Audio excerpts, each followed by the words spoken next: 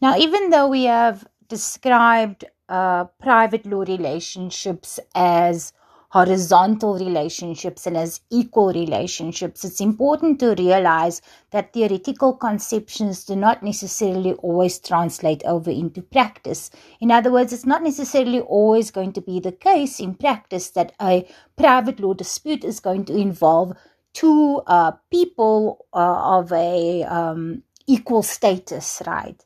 So, for an example, is that there are many multinational corporations that are involved in private law disputes. Remember, we said at the outset that you can have individuals who can be involved in disputes, and we have companies and businesses that can also be involved because they are also legal subjects.